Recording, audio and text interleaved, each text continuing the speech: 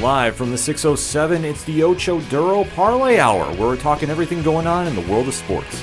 Join in the conversation on social media with the hashtag ODPH, because here we go. Instead of looking deep inside, every word I have to say, keep it simple. Welcome to an all-new edition of the ODPH Podcast. What's happening, everybody? Ken M here in the studio, along with the co-host. You know him.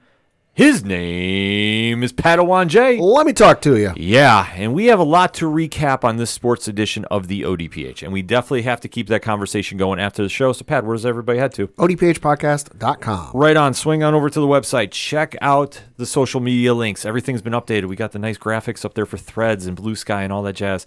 So we definitely want to be talking to you on your favorite social media platform about the topics we do on the show. That's how we keep that conversation going with the ODPH Society.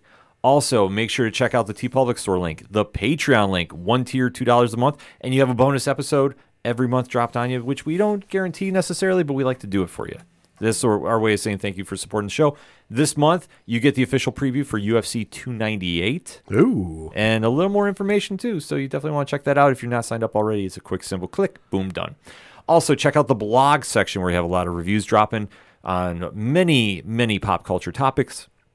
We also have the classified section, which has friends of the show, such as 3FM Podcast, Dragon Master Games, Nerd Initiative. A lot of stuff happening there, among many more. The directory, Pat, how many providers are we on? 487,414. Sounds about right to me. That is why he is the statistician to the stars.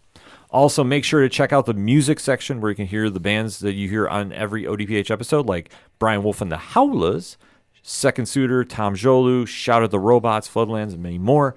Basically, if it's anything and everything that is the ODPH, you can find it at odphpodcast.com. And if you're using hashtags, why not use the hashtag ODPHpod? Kicking off this edition of the sports show, we have to recap the game that a few people watched. Yeah, one or two. Reading from an article on Variety.com, we are, of course, talking about the Super Bowl. And according to the folks over at Nielsen, the Super Bowl was watched by 123.7 million viewers, which would make it the most watched television event thing in the United States since the moon landing took place in 1969. That's insane. That's what I said. But we have to think about it in this perspective. And I'm going to take the Taylor Swift factor out of it just for right now. Mm-hmm.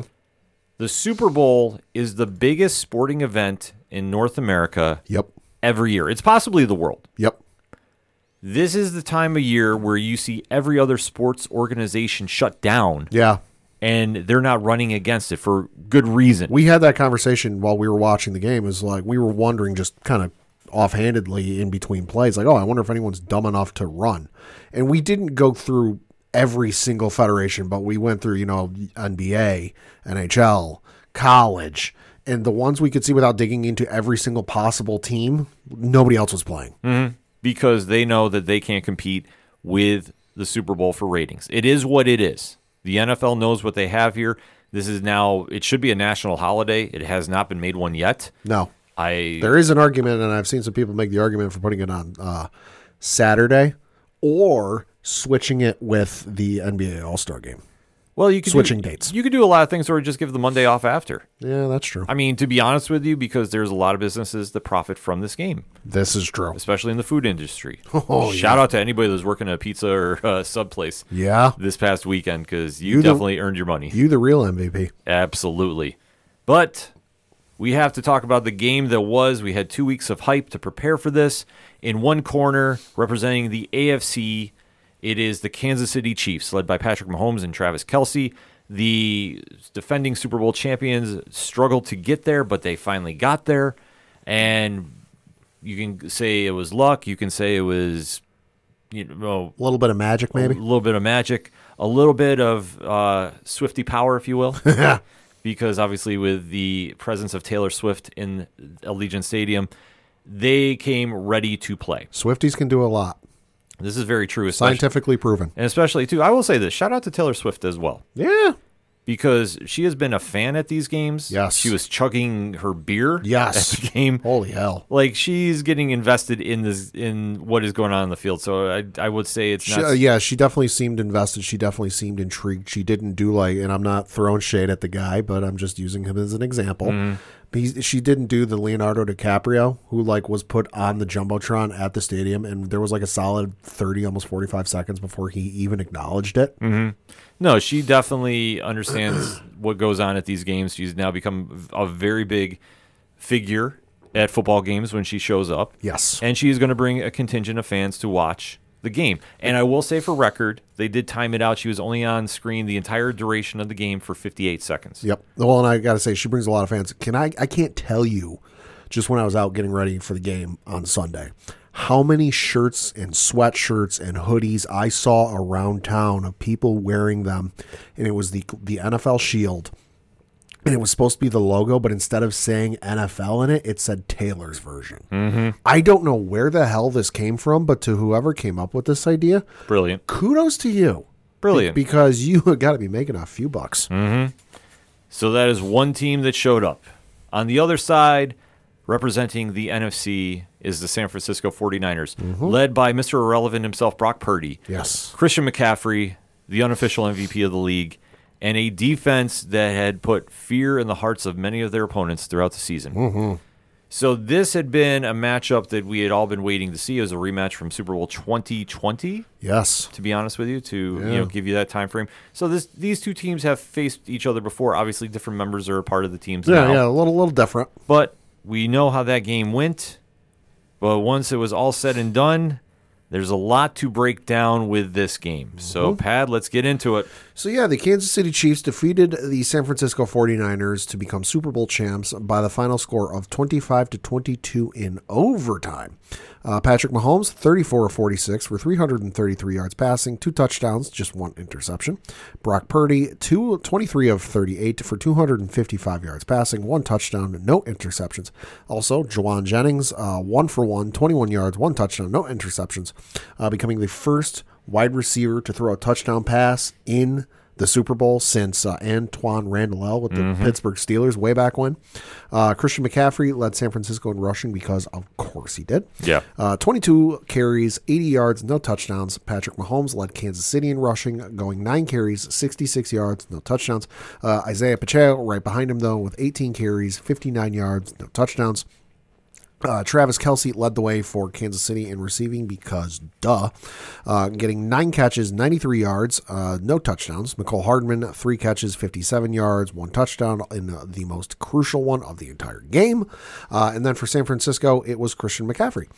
8 catches, 80 yards, and 1 touchdown. Also of note, Brandon Ayuk had 3 catches, 49 yards, and no touchdowns. And Deebo Samuel had 3 catches, 33 yards, and no touchdowns. Well, this game can be very easily summarized as 2 halves for 2 teams. The first half was all San Francisco. Yeah. They imposed their will. They had them on the ropes. Patrick Mahomes looked very uncomfortable. And Fred Warner and company were playing lights out in that first half. It was absolute lot. I don't even think they made it super far past midfield. No. They did not. And the only thing that really put a real negative feel on this game was when Dre Greenlaw apparently hurt himself out of the game with an Achilles injury. Yeah, it was right when he was getting ready to go back in the game. If you watch the highlights, I'm sure you'll see it, where he was getting ready to go back in the game. He's jumping up and down, psyching himself up a little bit, and hops twice, and then doesn't even make it far out on the field. I think he takes maybe 1-2 steps at most, and you can just see the Achilles pop, and he drops immediately. And we didn't see it live because it was in commercial break, but we came out of commercial break, and they were showing it. And at once, we were watching. It was you, myself, my fiance Liz Bailey, Rich from 3FN was here, Dog was here, but I think all of us collectively, once we saw the injury and saw him go down, we're like, oh, maybe we're like, oh, shit. Yeah, no, that was a big loss for the 49ers defense because Fred Warner had been doing a solid job taking care of Travis Kelce. Yeah. Kelsey did nothing in the first half. Kelsey had 1 catch for 1 yard. The only thing notable about Kelsey in the first half is when he bumped Andy Reid, Oh, the meltdown. losing his mind, Yeah. which, I'm sorry, that's on Kelsey. Uh-huh. And if that was any other team, in my opinion, he would have been benched. Yeah, Tomlin would have benched him. Belichick would have benched him. Yeah. For sure.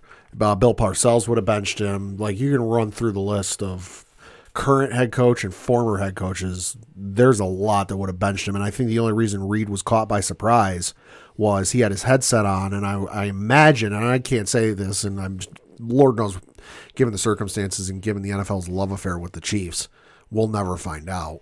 But I'm willing to bet that in that moment, he had one of his coordinators or assistants or somebody up in the box. Because, like, they've always got that box up in, like, the suites area where some of the coaching staff sits. Somebody was in his ear telling him something or talking to him about, and he just didn't even hear or see him coming. No, I agree with you. But still, that's a moment, too, where Kelsey... Yeah. I know I've heard on social or other media that, well, it's the emotions of the game. No, I'm sorry.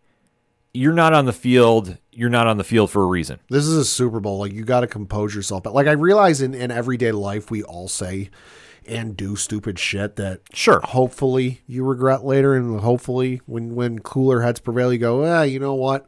Shouldn't have said that, or I should have come about that a different way. But, like, there's a difference between that and being on the biggest stage of your job and having to conduct yourself a certain way. Mm-hmm. So I will say there is a lot of fault on there. And I will reiterate, as a Patriots fan, when Belichick was coaching that team, he benched players for a lot less. Mm-hmm. Dude fumbled a ball in a game against Indianapolis once, and he sat the remaining 3.5 quarters. Because Kelsey's frustration sums up their first half. Uh-huh. Because San Francisco shut them down. Fred Warner played out of his mind. Yeah. But once Greenlaw went out, Kansas City started making some noise. Yep. And the one thing that San Francisco was doing well was running the ball. Stop me if you've heard this before. Mm-hmm. Kyle Shanahan was running the ball all through the first half. This is where the majority of Christian McCaffrey's yards came up in. Uh-huh. So by the time we get to halftime, it's 10-3. Yep. And this is where things get very interesting. Because when it came out of the second half, San Francisco switched up their offensive philosophy. They went very pass heavy. Yeah. Now, I don't understand the call. I don't agree with it. Right. Brock Purdy was playing very, very well. Yeah. And I don't fault him for anything in this game, to be Right. honest with you. I think he played exceptionally well. But what I think is there's a lot of pressure for him to air the ball out for reasons. And it's not like Kansas City was shutting down McCaffrey in the third quarter. Right. They just went away from the run for whatever reason. Right. And you have a solid backup in Elijah Mitchell who can take some pressure off you. Right. So why are we going away from the run? On the flip side, this is where Patrick Mahomes started gaining some confidence. Right. Because he started finding Kelsey open because obviously with Greenlaw out, he started focusing a little more on Isaiah Pacheco and getting some of his other receivers involved. Right. Doing little screen passes here and there. So he started switching up things on the San Francisco defense. They had no recovery for it. Right. And this is where when you give Kansas City, especially Mahomes, time to throw, he's going to tear you apart. Yep. But what also really screwed up for the 49ers is why you did not have a QB spy on him. Which they seemingly did for the entire first half. Yes. Because Patrick wasn't exactly running all over the damn place in that first half. He was making scrambles and trying to keep stuff alive, but there wasn't any of those super long, 10, 15-yard runs you're accustomed to seeing him doing. Right. So the fact that you let him play his game in the second half is the worst thing you could do. He's like Brady in a way where if you let him get in a rhythm, he is going to carve you apart like he's the best chef on the planet. Mm-hmm. You have to knock him off his game, put him on his back heel a little bit, rattle him, and then just keep the gas pedal to the floor and score. And that's one issue, for as good as San Francisco held them in the first half, they just didn't do. It was 10-3 at halftime. It needed to be way more. Because what's the one thing you've heard with San Francisco all year? Oh, it's the race to 30. Who can get to 30? Because if San Francisco puts up 30, it's over. San Francisco didn't put up 30. Right. They only put up the 22. Well, at this point, too, Brock Purdy was getting a lot of pressure from a Steve Spagnuolo-led defense. Yeah, Spags remembered. Oh, right, I'm a great defensive coordinator. Yeah, he decided to make switch-ups, Yeah. which the 49ers did not react to. So when you have your quarterback trying to do whatever he can to get rid of the ball, Right. instead of just handing it off, and maybe Purdy should have, in hindsight, should have called more audibles. We can have that debate all day. Sure. But what we had here is the Niners really gave this game away in that second half. They gave up 10 unanswered points in the third quarter, and then San Francisco could only get field goals in that fourth. Right. And then especially when it was late, this is where Patrick Mahomes started tearing everybody apart. Uh-huh. And what happens when it's late? He looks for one receiver. Travis Kelce. Why, oh why, did San Francisco let him get as open as they did? Everyone knew he was going to go to Kelce. It's not the biggest secret in the world. It's like when Brady and Gronkowski were together, and especially in their New England days. You know, the Tampa Bay days, there was a host of other folks he would have gone to. But especially in the New England days, it was pretty goddamn obvious who he was going to go to. It was, 75% chance it was Gronkowski. Sure. And then 25% Julian Edelman. It's not a mystery. It's not a secret. You don't need to play, Madden on rookie mode to figure this out. So how you couldn't figure this out or come up with a game plan for it is beyond me. It makes no sense. No. And that's where the problem was evident, especially in that fourth quarter. Purdy did all he could, but when you stop running the ball with McCaffrey. Which I was trying to dig up stats and see the splits between halves for this game. Can't get that specific, but I can get for the season. And this is courtesy of the folks over at CBSSports.com. This is seemingly might be a Shanahan thing because this is for the entire season. So in the first half this season, rushing, McCaffrey had 155 attempts, 884 yards, averaged 5.7 yards a carry, had 11 touchdowns, and 55 first downs.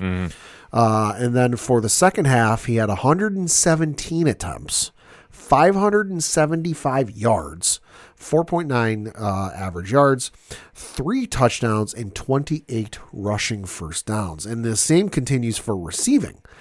First half for receiving, it was 39 receptions on 285 yards, average 7.3 yards a catch, and 4 touchdowns.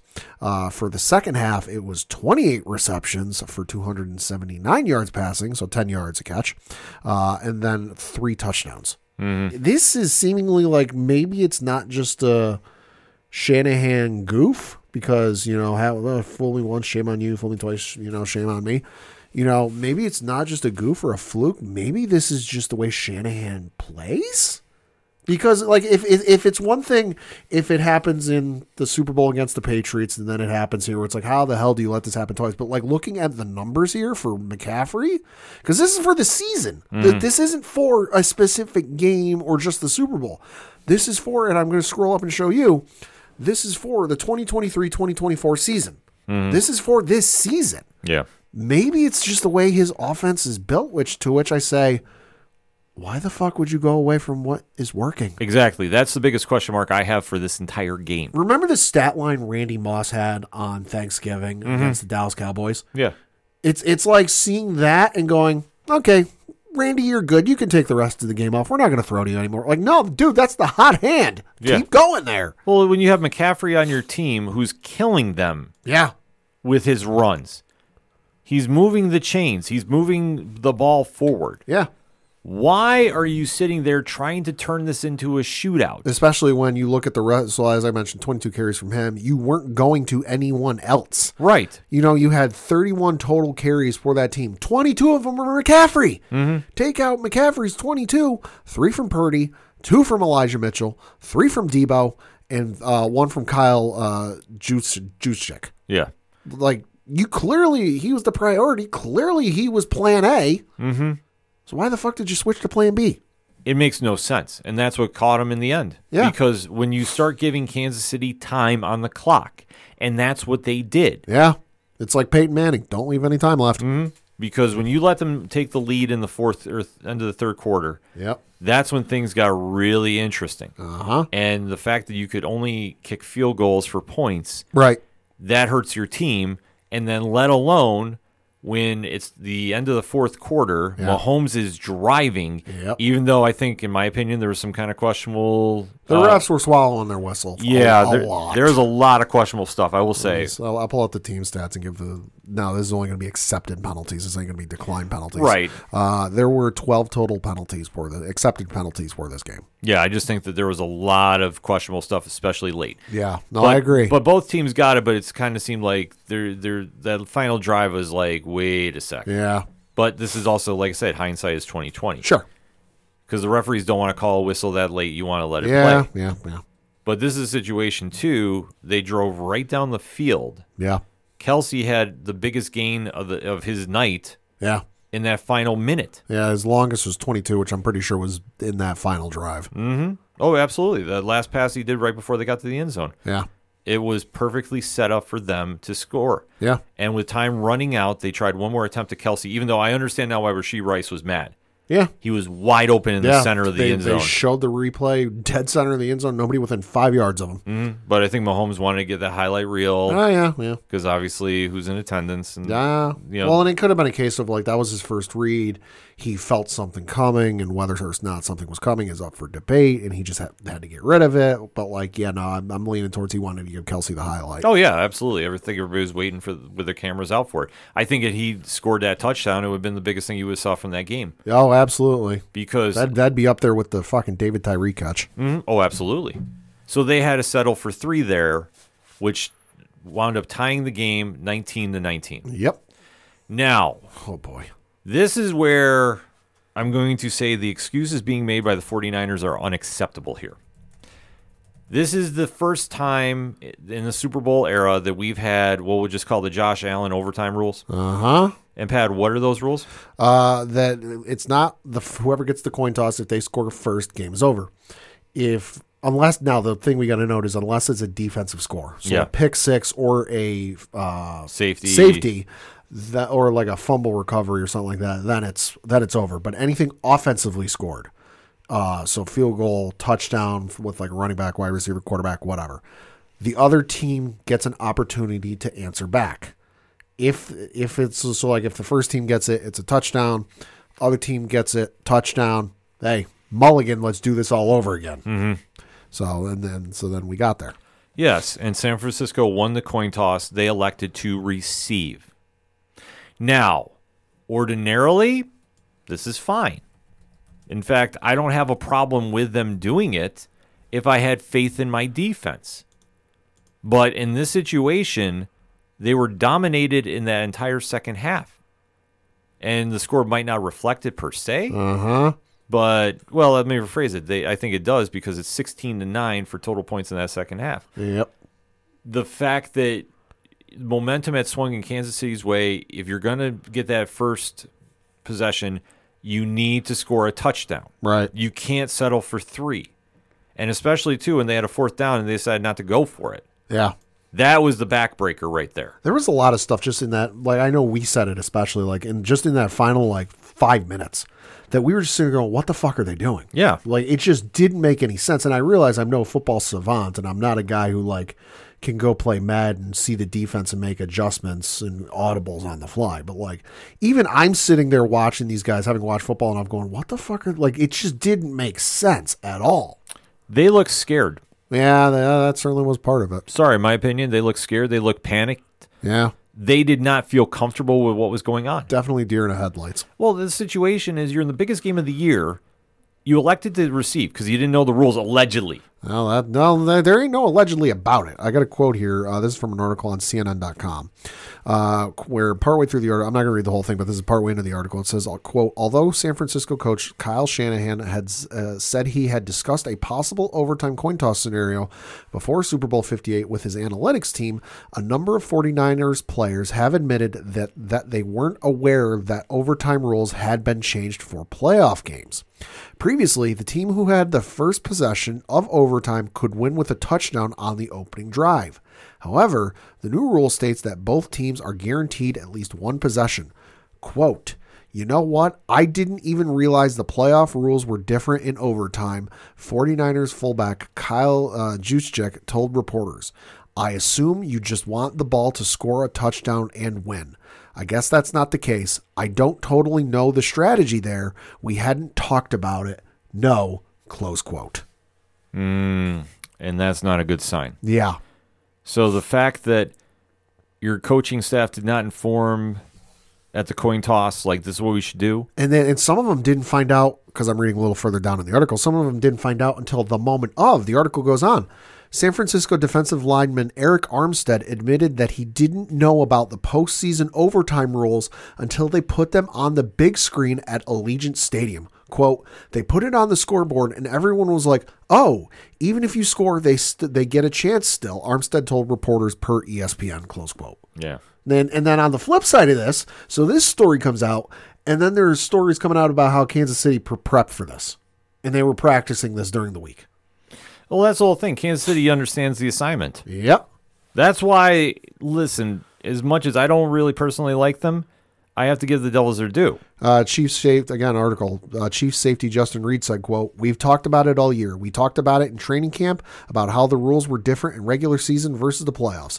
Every week of the playoffs, we talked about the overtime rule," close quote. Mm-hmm. Because they're that professional about making sure they're in the right position to win. And they took full advantage of a 49er team that just did not look comfortable. And clearly didn't prep as much. Mm-hmm. No, the Niners did not look at all ready for overtime. Yeah. And I think that maybe they were stunned the Chiefs came back. Could be. Yeah. But the fact that you let them go right down the field. Yep. And they ate up time on that clock, too. Oh, good Lord. Yeah, they did. Like, that was the smartest thing that Patrick Mahomes did during that drive. Right. They were very smart and methodical about what they were doing. They've been there before. But they know what to do. But the biggest problem I had is that defense let him run. And he got a big gain late, and that really shifted momentum. Right. Going right into where they got down to, within inside the 10-yard line. Right. And that's where he found Hardman in the end zone. And God bless his heart, Hardman blacked out. Mm-hmm. Like, I know Mahomes is on record in interviews after that where, like, he went to go celebrate with Hardman, and Hardman's like, what happened? He's like, dude, you just caught the game-winning touchdown on a Super Bowl. I did? Yeah. He's like, I'll be honest, I blacked out. Well, this is the one thing. It's like when you have that moment in time. Yeah. I mean, it has to feel like it's time standing still. Yeah. And sure enough, this is how the game ends. Yeah. Which is insane to think about. Yeah. But Kansas City wins. Yeah. Very, very interestingly. Much like their rest of their season, skin of their teeth. Yeah, this was not a dominant win. This was not one that... This wasn't a defensive slugfest. Mm-hmm. It wasn't a shootout. This is one that every coach that they faced in this playoff run, maybe with the exception of Harbaugh, psyched themselves out too much. No, I think even Harbaugh to a degree. To a degree, but not as badly. Not as egregiously. No, I would say his players did more than he did. It's interesting, though, just because they went up against, three teams that were so good during the regular season. Yeah. And all three of them and apologies for the phrase, but it's the easiest way I can describe how I'm thinking about this. All three of them shit the bed. Mm-hmm. Where it's just, no, I'm not saying like, oh, that other team should have beat them, but like, you just look at them on paper and be like, yeah, there's a case for like these guys to beat the Chiefs. Yeah. And all three of them just simultaneously shit the bed. Well, and I'm not sitting here saying there's a conspiracy and the NFL wanted the Chiefs to win and just because Taylor was there and all the revenue and all of this, all that, like, no, I really don't think it's just odd how that played out. Because I think for there to be a conspiracy and for there, like, the NFL having wanted to win, people can't keep anything secret these days. That something like that would have come out by now. No, I think it's just a matter of there's a lot of stuff that's very coincidental. There's a lot of variables. There's a lot of variables that if you want to put that together, that is on you to do. I think this was a situation that the Chiefs got rolling and showed that veteran poise in the playoffs. Yeah. And you had every team that faced them, Miami, who, let's face it, still trying to find their Pretenders. way. Pretenders. It's very true. Buffalo is too hurt. Yeah. And too many injuries caught them. Can't lose that many starters. Mm-hmm.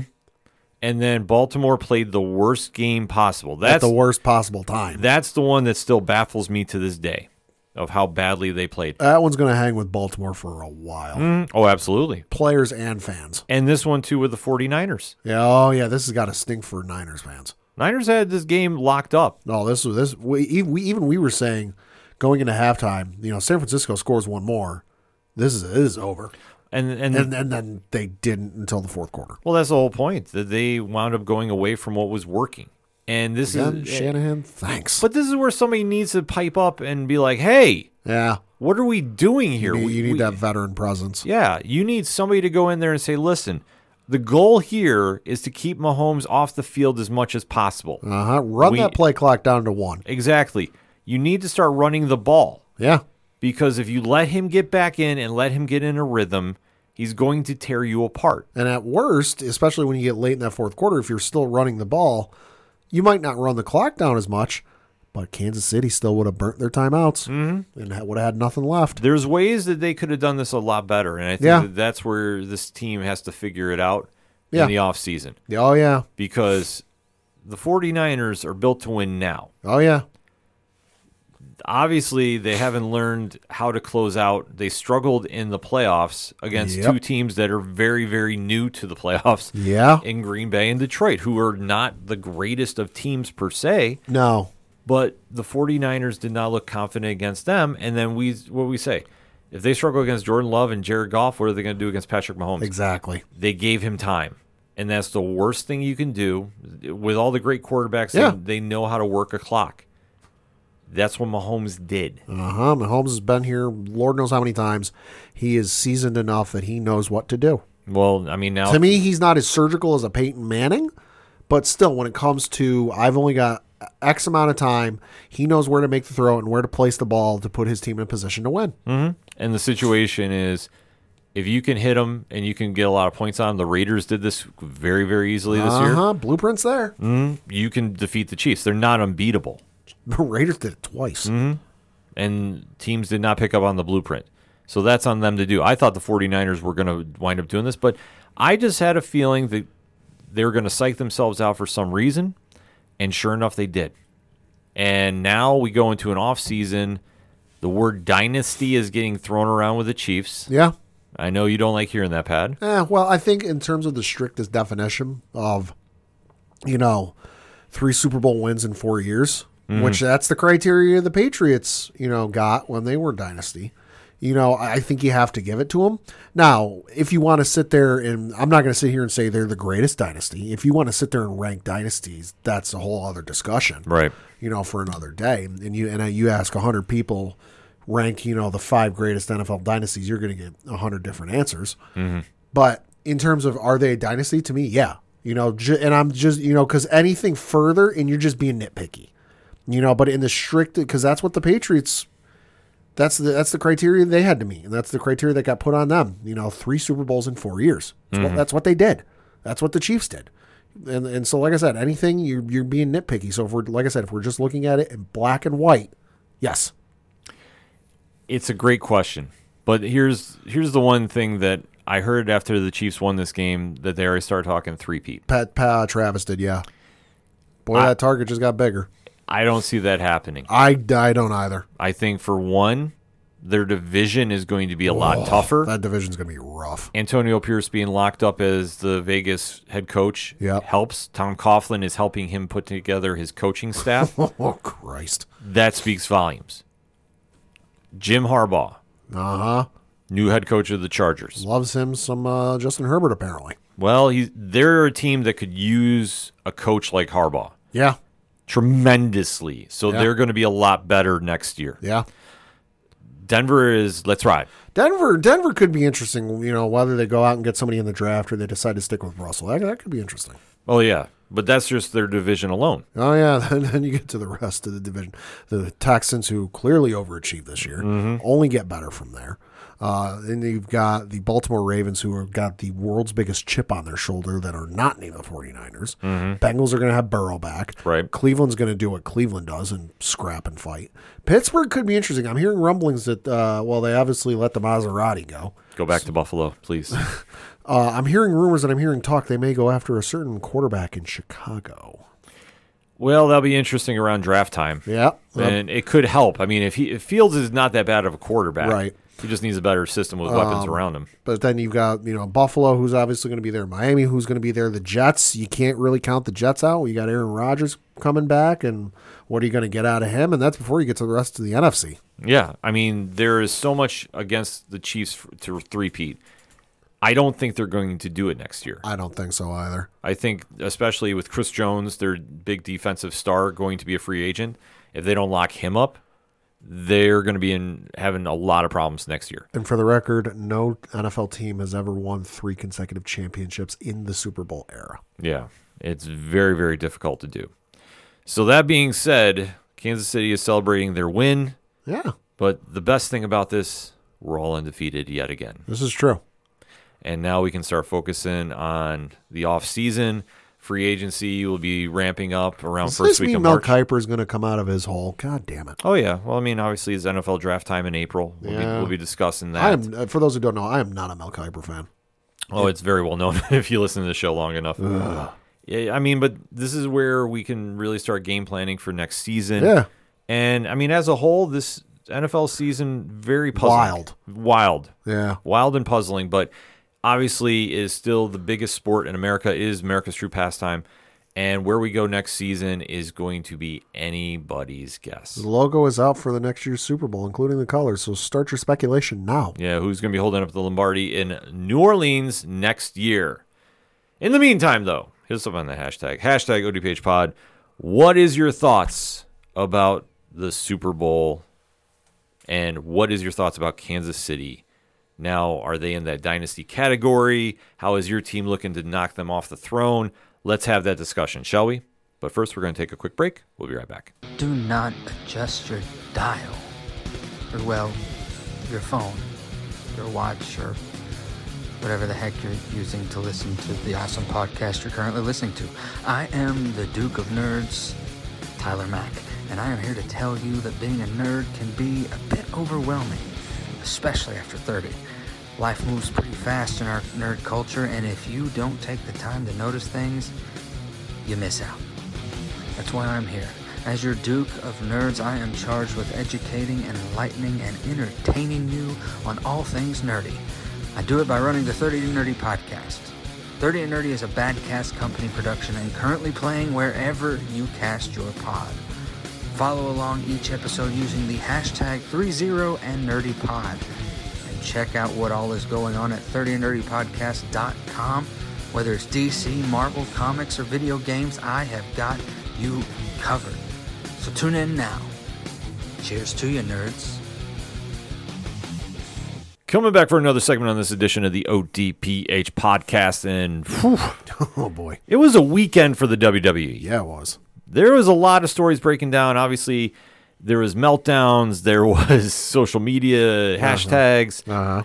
It was a weekend, to say the least. For the second weekend in a row. Let's start breaking it down, Pat. Oh, Christ. So, first of all, we had the highly anticipated, since we last recorded, we had the highly anticipated WrestleMania 40 kickoff press conference that took place from Vegas, which, of course, why was the press conference in Vegas if the Super Bowl's in Philly? Because every fucking media reporter and sports reporter on the planet was in Vegas. It's just simplicity. Yeah. But we had the folks there, which I don't know what I expected. The event itself was okay. I was expecting maybe, since you call it a press conference, that there'd be maybe a few Q&As, do like the UFC used to do. I don't know if they still do, where like you'd have some reporters ask some questions, but then like the fans could get up and ask a question. Like if you've ever been to a Comic-Con. Yeah. You know, you go to a panel, you can ask the panelists questions. It wasn't really that. It was kind of like, hey, we're just going to stand here and try and sell the pay-per-view, which I get. But then we came to the end of the night, and well, obviously the moment we got to talk about before that was when Rhea Ripley came out and was really selling herself on WrestleMania and all she's going to do to win at WrestleMania. And then Becky Lynch came out and basically, and I'm paraphrasing, said, Mommy's going to learn what it's like to be on bottom. Yeah. Which I went, yo, hey, okay. Welcome to the Endeavor era, folks. Welcome to streaming behind a paywall. Yep. Well, except it wasn't. But then we get to the most anticipated night portion of the night, where is what was Cody Rhodes gonna do? The internet had been collectively losing its mind for all of 6 days. No, it was not even a full week, because this took place on Thursday. The whole Cody stuff with Roman and The Rock took place on Friday, the week prior. So we're at 6 days. They wasn't even 6 full days. I think it was close to 6 full days. Yeah. So Seth Rollins comes out, says his bit. Roman comes out. They have a little bit of a face-off. Then Roman says, I'm going to choose who I want to face. I'm the tribal chief. I make these decisions, and I choose to face The Rock. And The Rock comes out, and I got to admit, a little surprised. Make a healthy smattering of cheers and boos. Mm-hmm. Wasn't exactly, I figured it'd be a little more one-sided towards the boos than not, but it wasn't. Well, you have to remember, too, after the events of last week's SmackDown, there was a lot of internet buzz. We've talked about this on here and on Wrestling Night Live, that the hashtag We Want Cody movement was very, very vocal. Mm-hmm. And this was not necessarily the IWC 8%. Right. This was a great portion of wrestling fans. Yep. But this is not, I wouldn't say it's like 50-50. No. But you were going to have a lot of them that were going to be in attendance for this event. And sure enough, when The Rock came out, I think they understand what they were trying to do here. Yeah. And this played right into what the WWE wanted to do, because after we have the declaration that Roman is going to fight The Rock, and then we get the family tree. The family tree. Which was impressive as all can be. I got to say, I wonder how long that took them to put together. Yeah, that'd take quite a while, too. Quite a while, maybe an Ancestry.com membership and a couple phone calls. Mm-hmm. But during this whole ordeal, we have Cody Rhodes come out. Wait. Yes. Not like this. Yeah. Which was a little puzzling compared to what happened on the previous Friday night. It was like he got the go-ahead. He was not happy about it, but then decided, no, it's not going down like this. Because how it came off during that press conference, we're not going to say is the finger poke of doom, but something was a little too fishy there. I think that's what everyone was concluding, was the way it sounded like was that Roman was going to come in and basically everyone was speculating that, like, if the match went down at Mania, that's what was going to happen, was a finger poke of doom like moment. Because he was just going to roll over and play dead. I'm not going to lie. If that happened in Philly, I would have been crying. I would have been crying laughing, because that city would have tore them apart. Lord, yeah, that would have been something. That would have been wild. But no, Cody comes out and says, listen, it's not your choice. It's my choice. And ultimately, feeling a little early Valentine's going on. I choose you, Roman Reigns. To which Roman went, fucking say what now? Yeah, Roman was not happy about it, and in fact decided to take a shot at the late American Dream Dusty Rhodes, saying how he was irrelevant, and that's blasphemy, I say. Oh, completely, which he knew what he was doing. He then got Cody to say something about Rock's family, and to which Rock took exception to. Yeah, so Rock immediately switched to heel mode and said, "You talk about his family, you talk about my family." And then decided to slap him. Yep. And that was a slap heard round Vegas. Oh, yeah. And Seth Rollins came flying out. And Seth Rollins with a bad limb. Mm-hmm. Which is very interesting to see how he's playing this, because he is much now like Eddie Kingston in AEW. Or even minus the pizza cutter. Yeah. Well, no, that's Nick Gage. Oh, yeah, that's true. Yes. Rollins has really become the heart and soul of the WWE. He has been somebody that's been very protective of the brand. Yep. And as we see him take forward, this is a situation that he understood what Rock was trying to do, and he's saying, listen, I don't care who you are. You're not doing that crap here. This is not how this is going to go down. So we have the unlikely alliance of Seth freaking Rollins and Cody Rhodes, and then we have The Rock with Roman Reigns. Yeah, because they are absolutely partnered together. If you don't believe that, look at the video from after the press conference took place, where it's the two of them walking out of the arena or wherever the venue is. They were side by side. Side by side, and you can't hear everything that is said between the two of them. But if you listen very closely, and I'd recommend using headphones, they make you able to hear a little easier, or earbuds or whatever.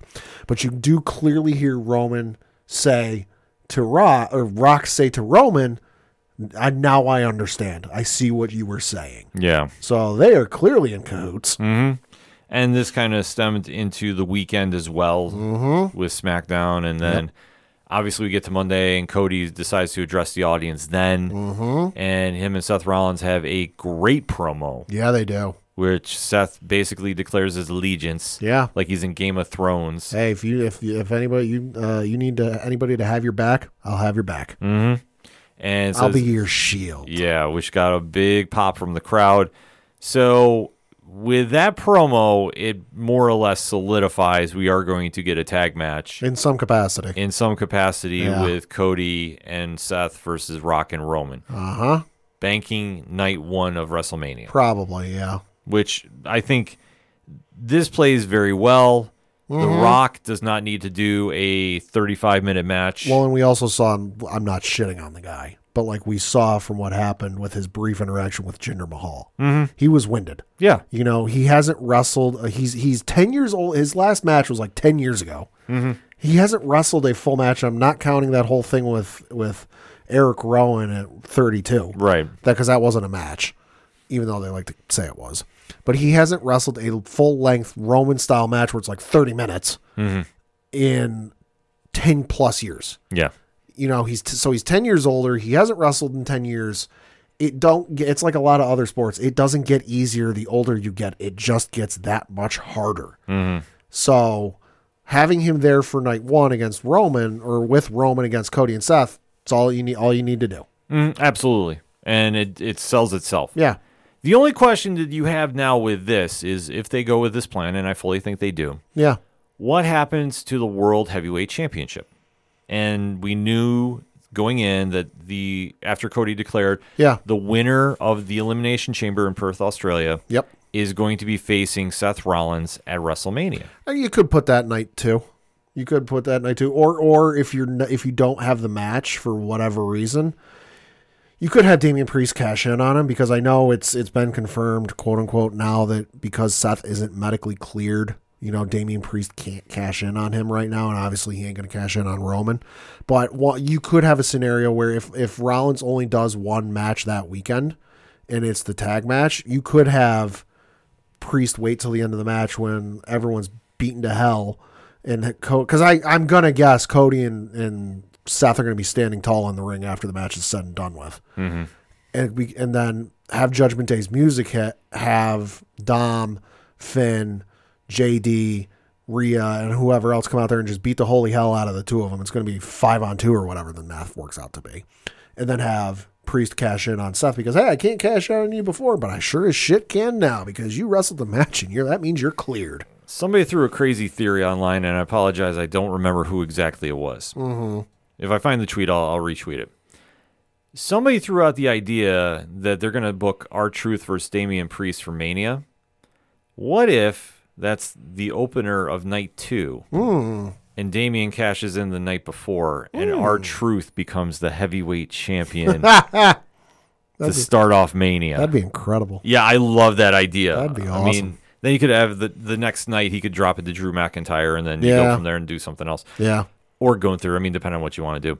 But I think that is officially going to happen now. I think Seth will be done, and then he won't be able to compete in the next day. Well, so I think what's going to happen is they're going to have the match night 1. It'll main event night 1 of Mania because Rock and Roman teaming up ain't going anywhere else on that card but last. And then some point, probably the open of night 2 will be Seth versus, I'm going to guess, Drew McIntyre, because, sorry, the way Drew's been in the ring and on social media the last couple weeks, ain't nobody coming near that guy. Drew's going to beat Seth, going to get his WrestleMania moment in front of the fans for all of like 2 minutes. Yeah. And then Priest is going to cash in, beat him for the belt, and that'll give Drew further reason to be pissed off as all fuck because, hey, I had my WrestleMania moment and you took it away from me. Yeah. Which, I mean, it makes perfect sense to do. So I'd be quite all right with that. Yeah, no, I would too. So that being said, we did start getting some Eliminator Chamber matches. Yes, we do. So the card is taking place this upcoming Saturday, specifically February 24th. So not this Saturday, but the Saturday after. Super fucking early start time. Unless you're on the West Coast, just stay up. Yeah. But it starts at like 5 a.m. I think, here in the East Coast. Yeah. But it's from Perth, Australia. And some of the matches we know of at this present time is in a tag team match for the undisputed WWE Tag Team Championships. You have the champions in Finn Balor and Damian Priest of the Judgment Day defending their belts against British Strong Style, that being Pete Dunne and Tyler Bate. Should be a great match. Should be. What is it? British Strong Style defeating the likes of, Pretty Deadly, and also Latino World Order. Legado del Fantasma was involved as well. They beat DIY in the finals to get here, so that should certainly be interesting. You've got a singles match for the Women's World Championship with Rhea Ripley taking on Nia Jax.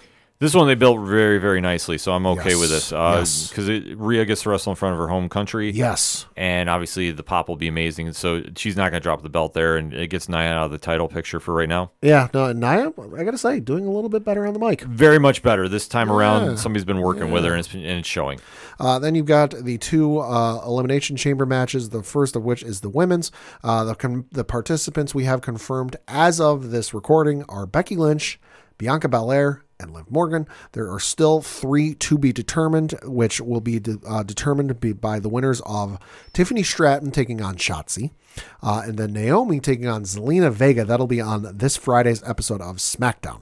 While the 6th and final spot will be determined in a Battle Royal on the February 19th episode of Monday Night Raw.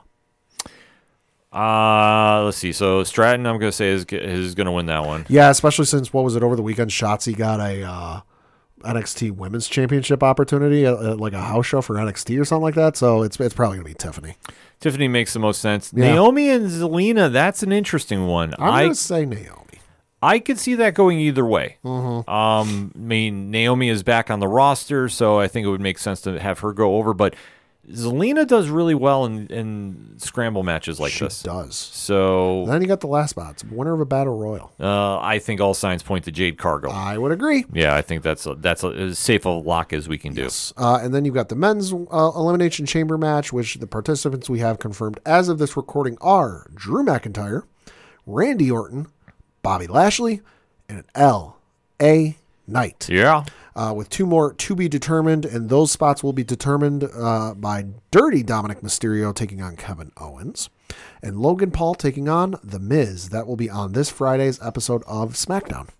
Logan Paul wins that easy. Yep, brass knucks and all. Yep, he'll cheat to get it, but he'll get it. And then I like Kevin Owens getting in on this because he doesn't need to win to have a moment. And I think what's eventually going to happen is LA Knight and Logan Paul take each other out, setting up for their match at Mania. That makes sense. And then it's a question of who's left standing after that. I'd love to see Bobby Lashley and Drew be the final 2. Yeah. But I think all signs point to Drew McIntyre getting this one. Yeah, listen, nothing against Randy, Bobby, LA, or any of the other potential participants. Nobody's coming near Drew McIntyre in the ring, on the mic, and on social media the last couple weeks. Right. Dude is just on a whole different level. And I think WWE knows that, so they'll definitely be on top of that.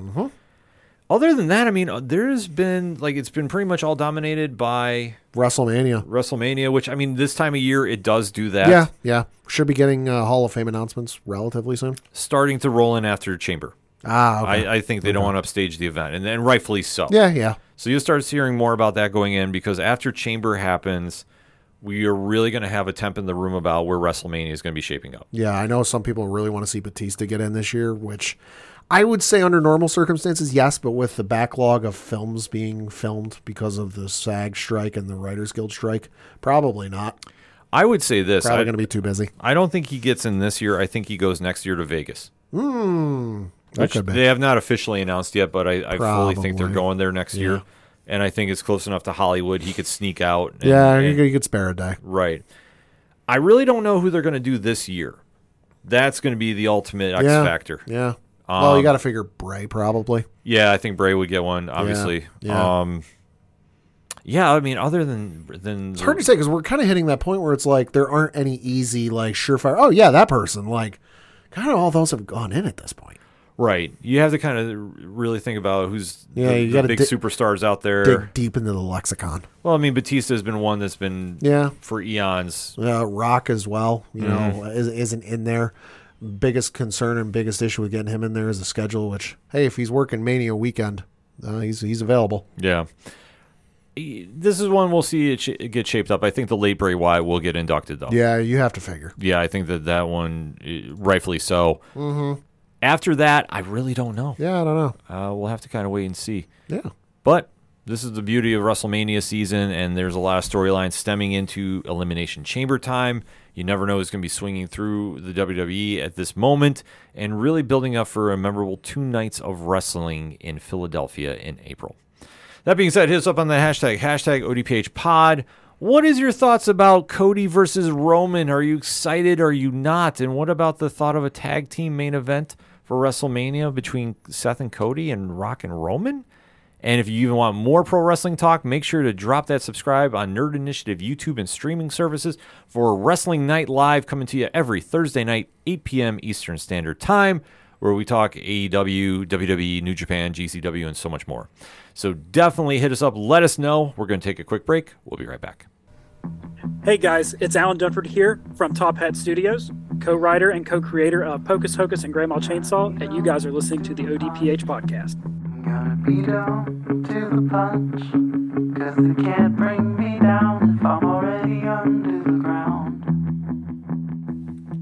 Coming back for the final segment on this edition of the ODPH podcast. Pad, what you got? I got just 2 things to talk about. First, which is obviously the local minute and looking at the Federal Prospects Hockey League and standings, and specifically the Empire Division. Another week, Binghamton still in first place. Let's go. Through 35 games played, they have a record of 23 wins in regulation, 5 losses, 6 losses in either overtime or shootout, no overtime wins, and 1 shootout win. They have a grand total of 77 points, putting them ahead of Motor City in second place, who has 60, Danbury in third place, who has 48, and Elmira in fourth, who has 37. And rounding out the division is Watertown in fifth with 36 points. Looking at their schedule from this past week, they had 3 games, all of them on the road. They won their game on Friday, February 9th against the Motor City Rockers by the final score of 7-5. Whoa. Came back on Saturday and lost to those same Motor City Rockers by the final score of 3-1. And then lost on Sunday by the final score of 6-3 to the Elmira River Sharks. Got a game actually this upcoming Wednesday, a little bit of Valentine's Day on the road though, playing the Elmira River Sharks. Then they've got a game Friday, and then they're actually off the remainder of this week. They do not play again until Friday, February 23rd, which will be a home game. For more tickets, information, all that good stuff, BinghamtonBlackBears.com. And we got to talk a little bit of baseball because we have an update to something we brought to your attention a couple of weeks ago, and very happily, I might add. Mm-hmm. Reading from an article on ESPN.com. Headline says, police make arrest in theft of destruction of Jackie Robinson statue. The article reads, quote, the Wichita Police Department on Tuesday said an arrest has been made nearly 3 weeks after a Jackie Robinson statue was stolen from a park and subsequently found dismantled days later. Ricky Alderte, 45, is charged with the felony theft, value over $25,000, aggravated criminal damage to property, identity theft, and making false information. The statue, which police said was valued at $75,000, was stolen from McAdams Park, the home of League 42, a youth baseball league for about 600 children that commissioned and erected the statue in 2021. Quote, the investigation has not revealed any evidence indicating that this was a hate-motivated crime, Aaron Moses of the Wichita Police Department said. We believed this theft was motivated by the financial gain of scrapping common metal, close quote. Bob Lutz, the executive director of the nonprofit League 42 Foundation, said, quote, we're feeling good that someone is being held responsible, and I do believe that all individuals involved will be apprehended, close quote. The statue was cut at its ankles, leaving only bronze replicas of Jackie Robinson's cleats behind, on an otherwise barren pedestal. Tony Workman, general manager of Art Castings of Colorado, which made the original work into the bronze statue, told ESPN that the Robinson statue was 95% copper. Moses also said that police remain committed to identifying all individuals in the crime. Quote, we know from the surveillance video released shortly after the statue was reported missing on January 5th that there were at least 3 individuals there when the statue was taken, Moses said. And we know it was taken somewhere where other individuals were present, close quote. On January 28th, police recovered a vehicle that it believed to be connected to the case at an apartment complex in Wichita. 2 days after that, fire crews found burned remnants of the statue while responding to a trash can fire at another park about 7 miles away. Donations poured in, approaching $300,000, Lutz said. Though the artist has died, the original mold of the statue exists and will be used by Art Castings of Colorado to rebuild a new one. In a coordinated effort among its clubs, Major League Baseball will pay for it after several teams and individuals throughout the sport had wanted to help. Lutz said he's expecting the new statue to be completed by the middle of the summer, close quote. Well, I'm glad they caught the guys that did this. One of them, anyway. Well, one of them, but, seriously. And fuck those guys. Uh-huh. And, I hope they throw the book at them and then some. Yes. And it's awesome to see they're going to get a new statue up by summertime. So, and kudos to the teams in Major League Baseball for getting together and donating money for this. Absolutely. Yeah. No, it's good. Classy move. It's good to see them, turn this horrible situation, horrendous crime into something positive with them all coming together to put up a new statue ASAP. Mm-hmm. So no, I mean it's turning a negative into a positive. So I'm happy to see that, but I'm serious. I hope they throw as many charges as they can against that. I do too. Every individual connected to that case. On my end, very quickly, I did the UFC 298 preview on Patreon this week. So if you're looking for the official preview for that, definitely head on over, sign up, $1 tier, $2 a month. You get the episode plus bonus content. Boom. It's right there, and it's so easy. UFC 300 is making some news as we are recording. A couple of months away. I think we're just under, February, March, April, 2 months away. Yeah. And the decision about a main event is still now TBD. Really TBD, to say the least. Khamzat Chimaev was rumored to be getting a title shot against Leon Edwards, but it has just been announced today that he will not be fighting on the card because it's just days after Ramadan is completed. Oh, that makes sense. So he said he is willing to quote the ESPN article, quote, "I will fight everybody," Chimaev told MMA Uncensored, quote, "Leon Edwards, Dricus Duplessis, anyone, but not during Ramadan. I think Ramadan is during UFC 300. Maybe in Saudi Arabia. I want to fight there, not in Ramadan anymore. Not fighting in Ramadan anymore," end quote. So that makes perfect sense. No, that makes sense. So I'm not sure who exactly they're going to get for 300. John Jones, I know, is lightly rumored. I did not hear any serious talk about this, but I know he was connected to that as well. So the UFC is really going to have a tough test about booking UFC 300. Oh, okay. So I looked it up. According to usatoday.com, Ramadan begins on Monday, March 11th and continues through Wednesday, April 10th. UFC 300 takes place April 13th. So that'd be right in the middle of training camp. Yeah. So okay. Understandable. Right. So I'm not sure where they could go with. I think if I have to make an educated guess right now, they're going to put Adesanya versus Duplessis on there. Could see that. Maybe see if Conor wants to do something. Conor cannot get... I think they already ruled him out. Oh, okay. I think they already did. What's Cerrone doing these days? Cerrone is looking huge. He put on muscle. Like, he's... I would say this. Watch out, Seth Rollins. He's coming for your belt. The picture I saw, he's at least 185, if not 205. Damn. He put on muscle. Damn. Like, yeah, he's doing all right these days. Yeah, I don't know. I mean, they could do a lot of things, but I think Conor was already ruled out. John Jones, I heard, was ruled out. Well, yeah. Well, I mean, the thing about John is John wants to fight Stipe. He doesn't want to fight anybody else. So it's tough to try booking him. I think, Jesus Christ, I just looked up a photo of Cerrone. Yeah. Holy fuck. Yeah, like I said. That boy's on the Randy Orton workout routine. Yeah, he might be coming WWE. Like, he's looking huge these days. Fuck. But yeah, no, if I have to make an educated guess right now, I'm going to say Adesanya and DDP. Probably. But we'll have to wait and see. I know Dana is not going to let this card fall through. No. He'll get somebody in there. This could be a complete left field idea, too, of who he can go get. Could be. So that'll be interesting about that. Hell, might even give Bellator a call. Say, hey, can we borrow one of your guys for a fight? You know, it would be interesting. And you get one. We borrow one of your guys. You can borrow one of our guys. But typically, the UFC doesn't like doing that. I know. I think in the situation, special circumstances, though, it would have to be like dire situations. Yeah, that's true. And I don't think they're that dire, because what they're going to do, and mark my words about this, what you're going to have happen is they're going to stack as many titles as they can on 300. Oh, it's going to be their equivalent of Night of Champions. Right. So you'll have quite a few champions. You'll have some stars on there.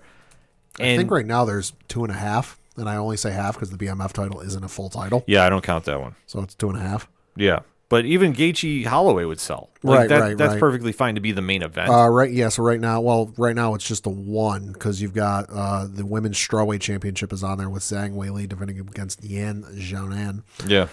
Then technically Gaethje Holloway because it's got the BMF belt to it, but yeah, that's a half. And then the other one that I was thinking of is Oliveira versus Arman Sarukin is actually a lightweight title eliminator. Right, because the winner gets yeah. So now there's only one. So they got to put at least one more official belt on this. Yeah, and I don't think they're going to go bantamweight or anything lower. No, probably not. I just I think Sean O'Malley's already booked for something too. Could be.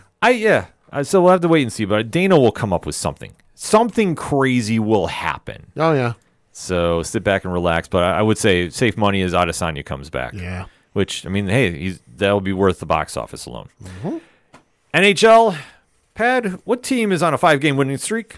I'm going to guess the New York Rangers. Absolutely. They're turning on as of late, winning their last game by shutout over the Calgary Flames 2-0. Nice. So still sitting pretty on top of the Metropolitan Division, albeit, though, they have Carolina right behind them, 6 points behind. So Carolina's coming alive at the right time. Philly is kind of Philly. I gotta say, I saw Carolina wore the Hartford Whalers jerseys the other night. Warmed my heart. Yeah, it definitely does. Rangers are back in action on February 15th against the Montreal Canadiens. So that'll be a fun game. And last but not least for the sports talk this weekend, it is NBA All-Star Weekend. Yes. So the game will be going down Sunday, February 18th. The West takes on the East, 8 p.m. Eastern Standard Time on TNT for the television game. And it's always, a fun game. Yeah, I think if anybody for the first 3 quarters, yeah, and then the fourth quarter, it all kind of goes. Some games are a little more competitive than others. Yeah, but it's still fun to watch. I mean, the skills competition is always great, and obviously we talked about the 3-point competition previously. Mm-hmm. So there's a lot of stuff going on this weekend, but it's good to see the break of the action going on in the NBA because once we get out of this, it is full throttle to the playoffs. I know you're at least watching the dunk contest on Saturday. Oh, absolutely. Jacob Toppin and the Knicks is in it. Well, the dunk competition is fallen off the last couple of years. Yeah. Well, I think. I'm looking at the participants. No shit on any of these guys, but it's Jaylen Brown of the Boston Celtics, Jamie Jaquez Jr. of the Miami Heat, Jacob Toppin of the Knicks, and your defending champion Mac McClung of the Osceola Magic in the G League. Right, which I mean, when you don't have the superstars doing it, but then let me ask you this question: when you think this current era of the NBA, who is known for their crazy dunks like Vince Carter, like Not MJ, many. like Zach LaVine and Aaron Gordon put on a fucking hell of a show a couple of years ago, right?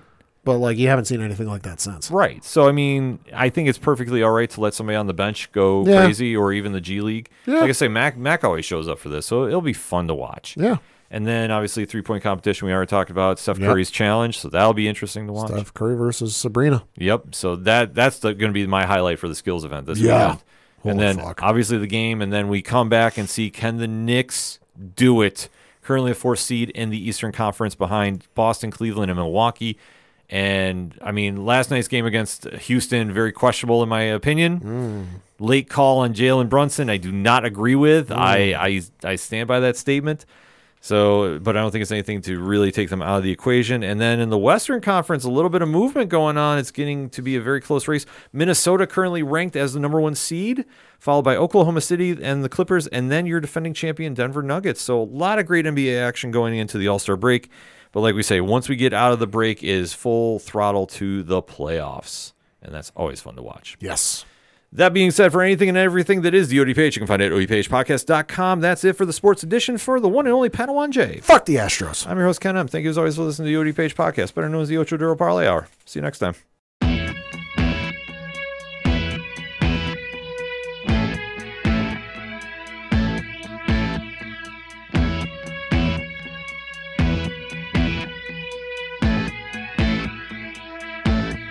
It's such waste of time, swiping left and swiping right on people you could know. 'Cause anyone who's worth a damn be worth way more than a picture could ever show. You could find the right light, find the right angle, and never find your soul. And it can feel like a losing battle, and this plot is full of holes. This modern way of finding love just makes me feel so alone. And I can't be the only one sick of staring at my phone. So look up, talk to me, a better way to spend our energy. Just look up, talk to me. We don't have to float alone on the open sea. Don't know that I believe in the old time fable. Everyone has just one true love. All I know is you're across this table, and you're all I'm thinking of.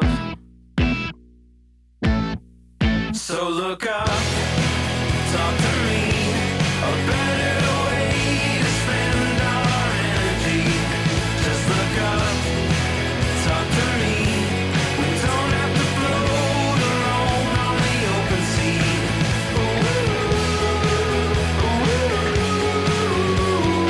Talk to me.